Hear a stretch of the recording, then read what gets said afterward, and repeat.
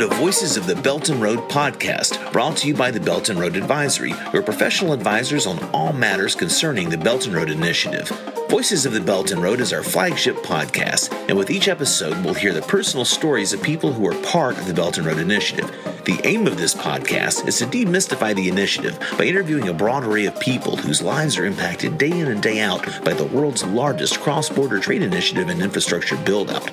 On this podcast, in addition to university researchers, think tank experts, and policymakers, you can also hear from business people, workers, and countless others involved in the Belt and Road. You'll hear people tell their own personal stories in their own languages, because at the end of the day, the Belt and Road Initiative is changing people's lives, and we want you to hear it from them. Please enjoy this week's podcast, and thanks for tuning in.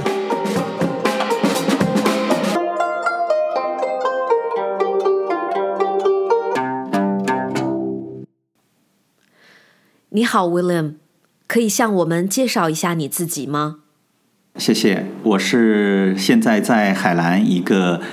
科技园区担任这个国际市场总监，然后负责海南省的所有在创新创业领域的国际合作和国际市场开发。然后我个人是在5年前来到海南的，当时到海南的初衷就是觉得在北京工作生活了10年之后，这个北京的空气对我和我的家人来讲很有挑战，我就想要寻找一个空气更加清新、质量更好的地方，然后因着一则新闻在介绍全国10大空气质量排名最好的城市，其中第一个就是海口，于是因着这条新闻就把我带到了海南。在过去5年的时间，在海南的工作，从一名创业者再到逐步的与各级政府部门建立紧密的合作关系，与世界各地的我们的创新创意产业的同行建立密切的合作关系，让我看到了5年前来到海南的这个决策是非常正确的。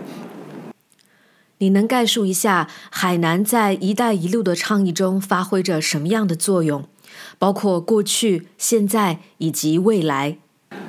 海南是在中国“一带一路”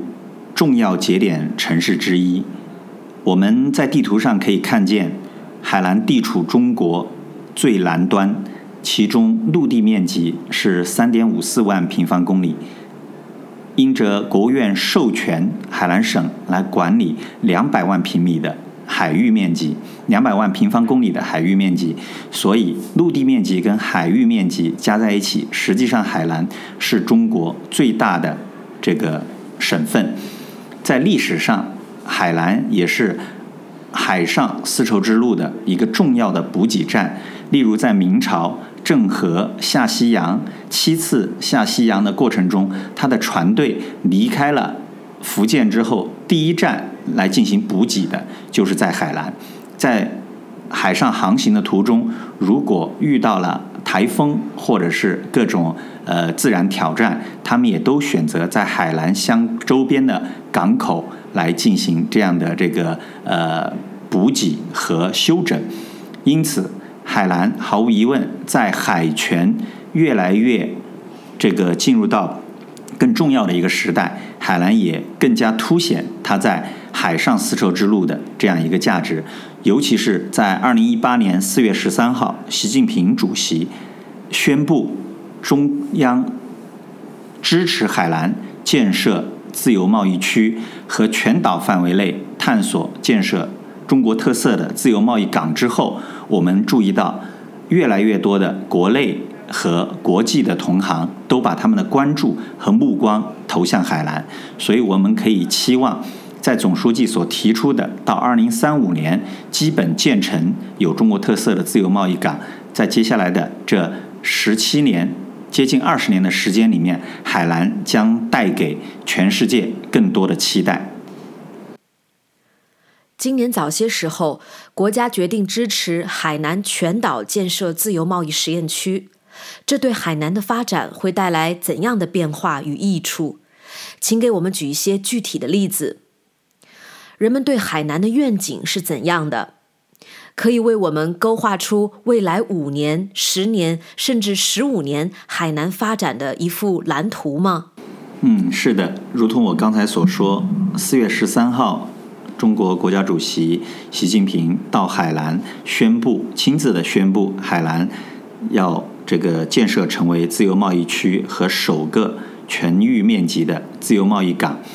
这给了海南未来一个发展千载难逢的一个机遇。但是我们也知道，海南不是依靠制造业，也几乎全省没有太大的这个重工业，因此海南要走出一条与其他现有的11个自贸区不一样的这个产业发展之路。所以中央和国务院在出台的支持海南建设自由贸易区的相关文件中有提到，海南将重点从事现代服务业，而不是走这个传统的贸易转口和加工业。这也给了世界范围内的这些企业透过海南来进入到中国市场一个绝好的这样一个机遇。说到了人们对海南的看法，5年前甚至是10年前，大家认为海南就是旅游度假的地方，就是阳光、沙滩、海水。我以前所在的公司，我们每年把最重要的会搬到海南去开，因为除了开会以外，我们还可以去旅游，作为对员工的奖励。但是现在我们要充分的利用中央所给海南的新的定位，去发展高科技产业，去发展现代服务业，让海南不光成为旅游的目的地，同时也是人们宜居宜业的这样的一个新的天地。总体来讲，现在全国已经有了11个自由贸易区，海南因着它独特的这个地理位置和区位的优势，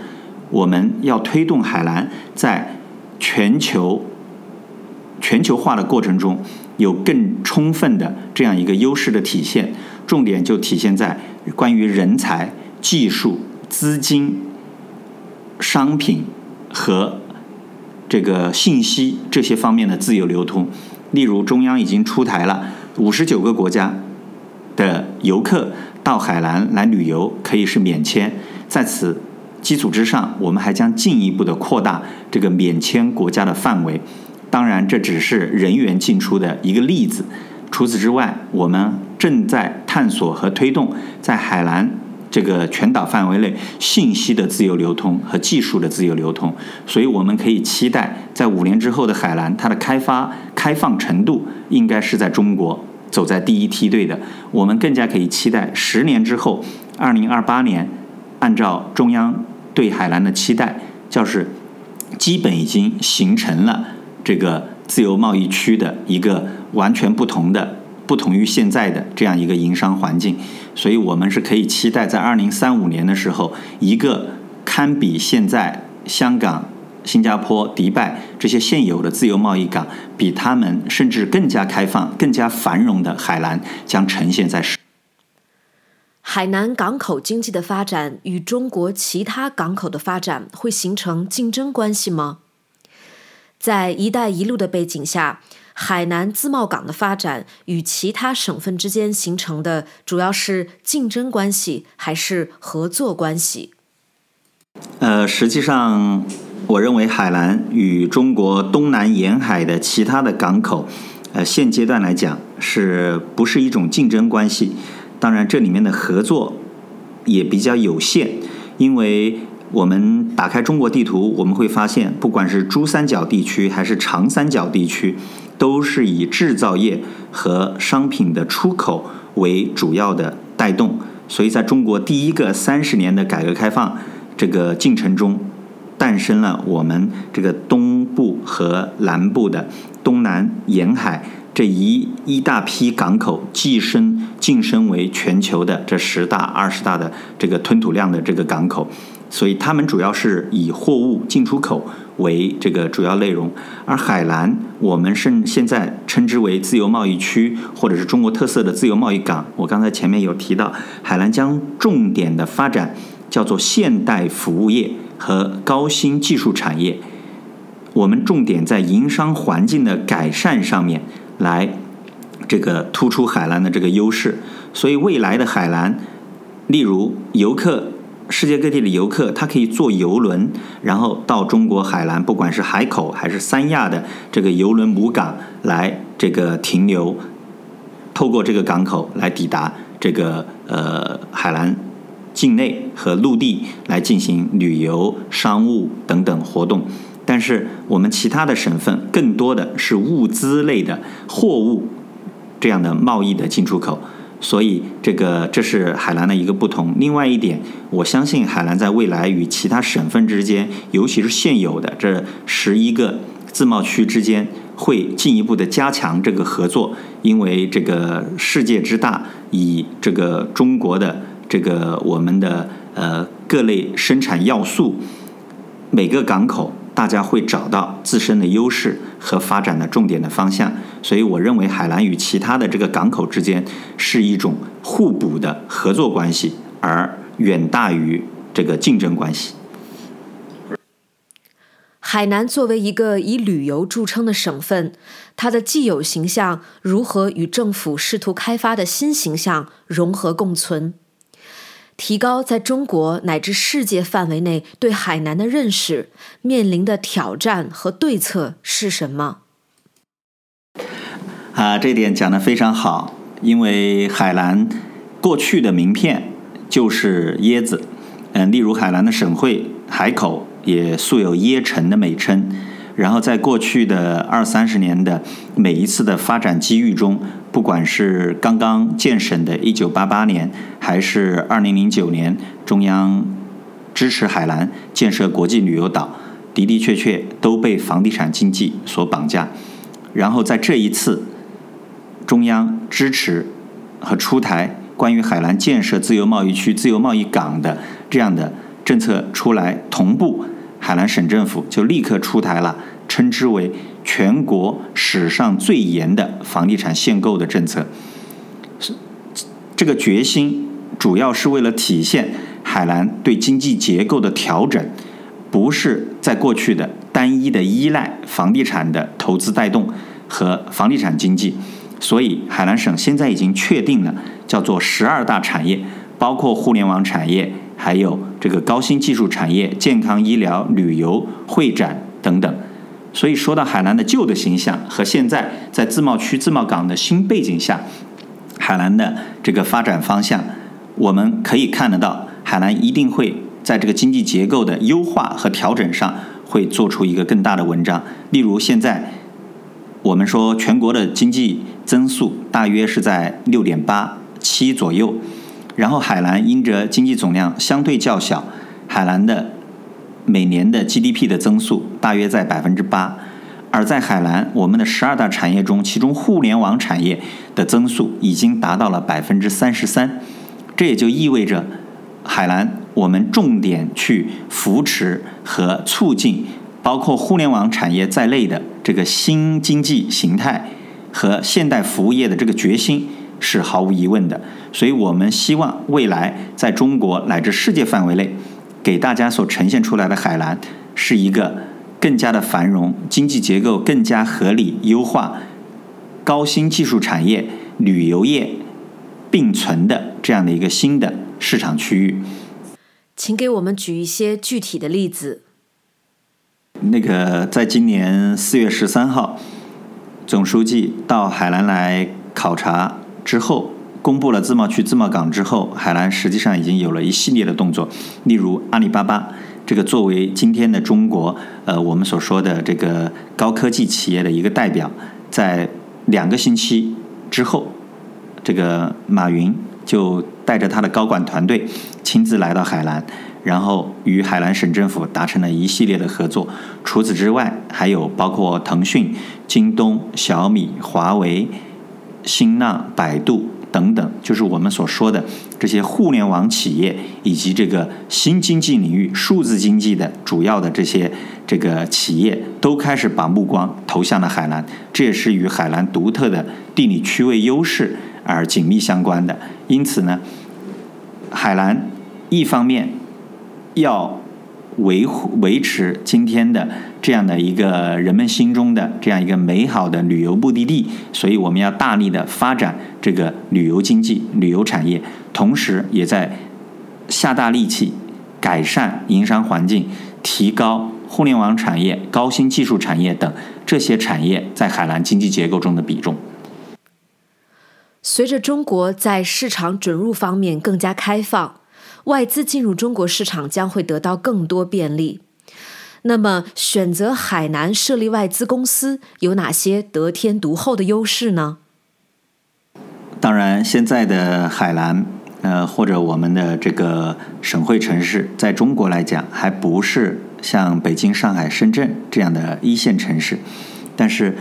因着海南建设自贸区和自贸港是中国最高领导人亲自部署、亲自推动、亲自谋划的这样的一个工程，所以我们可以看到，这是举全国之力来建设一个更加开放和经济外向型的海南。因此现阶段我们说让外资企业进入到这个海南，并非是指让这些外资企业来面向海南本地市场，因为整个海南省现阶段也仅仅只有900万人口，相比之下它不是一个市场规模太大的这个区域，但是这些外资企业可以透过进入到海南，然后以海南作为基础来进入到整个中国的市场。我们在这个过程中有一系列的便利的举措，例如我刚才提到的，在自贸区、自贸港的背景下，我们使这个世界各地的人到海南来更加便利，我们使这个外汇的资本资金进出海南这个便利化程度要比别的省份要便利得多。这些营商环境的改善，对于这些外资企业来讲，这是现有的我们所说的北京、上海、深圳这些一线城市都还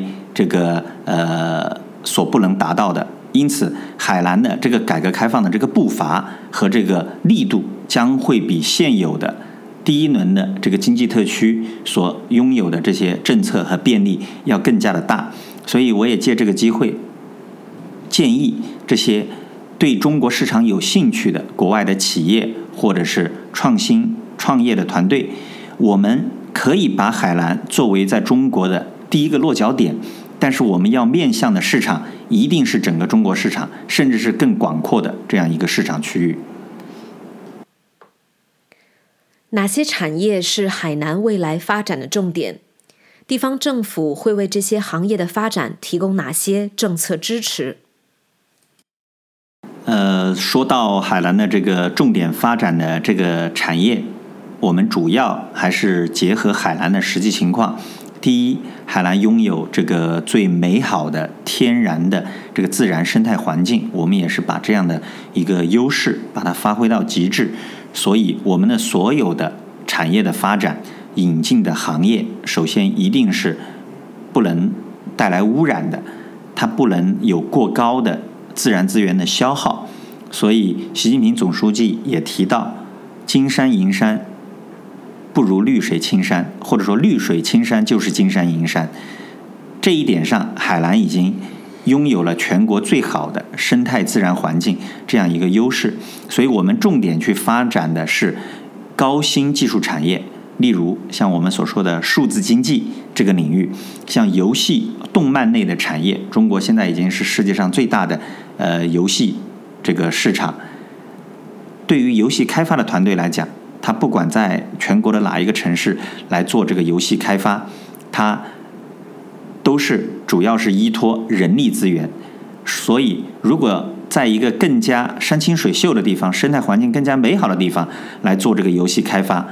它依然能够完成他们的开发的工作。所以因此海南现在已经聚集了相当一大批的这个游戏动漫类的这样的企业。除此之外，还有这个我说的数字经济，包括这个电子商务、互联网加，指的是与互联网行业与传统行业的这样一个融合发展。另外还有文化创意类的这些企业。除此之外，还有我刚才也提到的这个现代服务业。所以这些行业将是海南在接下来自贸区、自贸港的建设过程中，我们重点去推动、重点促进的这些发展领域。政府也的确为这些产业提供了相当这个可以说比较到位的这样的这个优惠政策或者是激励。例如不管是在人才引进方面还是产业导入上面，不管是通过税收的调节，通过这个行业的扶持，通过相应的各种费用的减免，也是为了让更多的上面所提到的这些产业来向海南进行聚集。因此现在以互联网行业为例，互联网圈内已经有一个新的说法，就是海南现在极有可能成长为全国互联网行业新的增长极。在互联网时代，独角兽企业多扎堆于互联网与高科技产业，而丰富的高等教育资源和大学生人才储备才孕育出许多独角兽公司。比如中关村有清华和北大，硅谷有斯坦福和伯克利。那么海南政府会有哪些举措吸引人才？如何改善海南高等教育的状况？的确，这个我们所看到的美国的硅谷，它旁边也是依托斯坦福大学、伯克利、加州伯克利分校等等这些世界级的大学。然后您刚才所提到的中国目前所诞生的许多这些独角兽企业，或者是有这个规模的这些企业，它往往也是在这个高校特别密集的这些城市。因为在我们所说的高新技术产业这一个门类里面，人才是最重要的生产要素。所以毫无疑问，我们要想在海南的经济结构优化和这个提升高新技术产业的同时，我们也一定要把这个高等教育这样一个作为海南发展过程中的一个重中之重的这样一个基础设施来进行这样一个建设。首先一方面是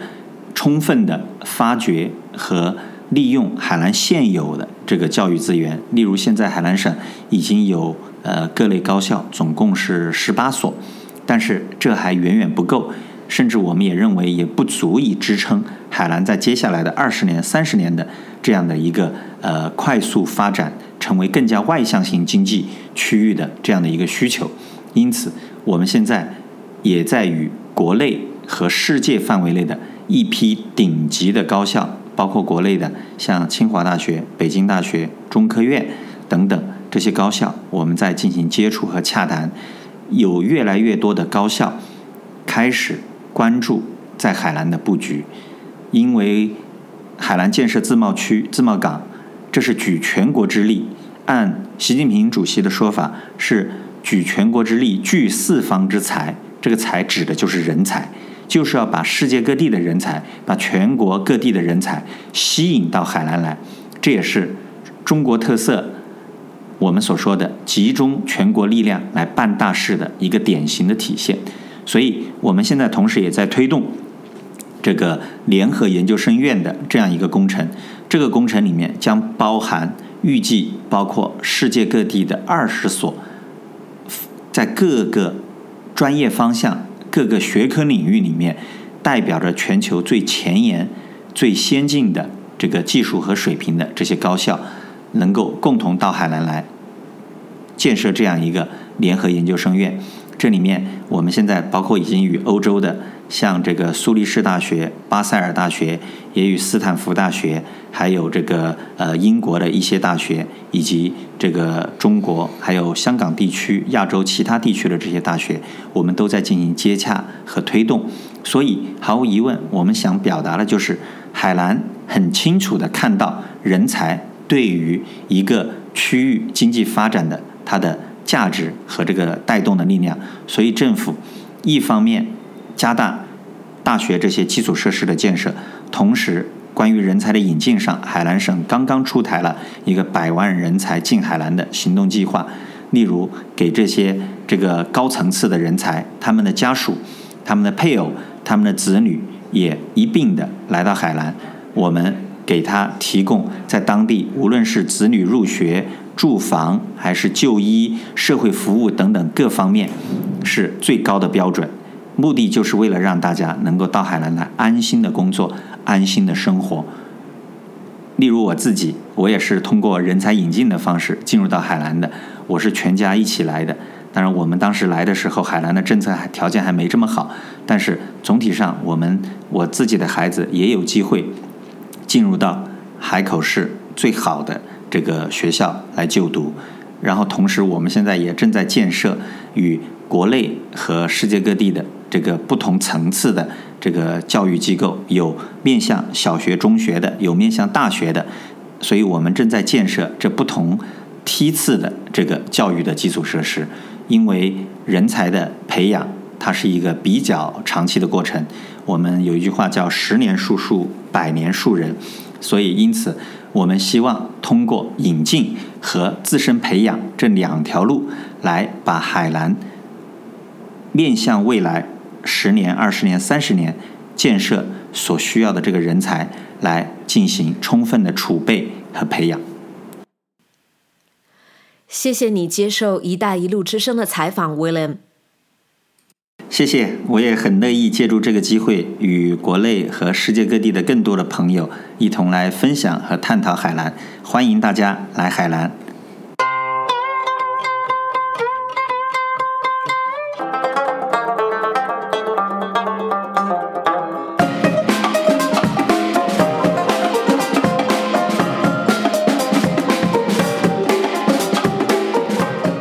That's this week's Voices of the Belton Road podcast. If you want to learn more about the Belton Road Initiative, check out our website at beltonroad.ventures. That's Belton Road, one word, no spaces, and .ventures, VENTURES. On the website, you can subscribe to our weekly Belton Road Bulletin and also follow our Belton Road Advisory social media accounts on Facebook, Twitter, LinkedIn, and Instagram. That way, you'll always be up to date on what is happening on the Belton Road. Thanks for tuning in, and see you next week.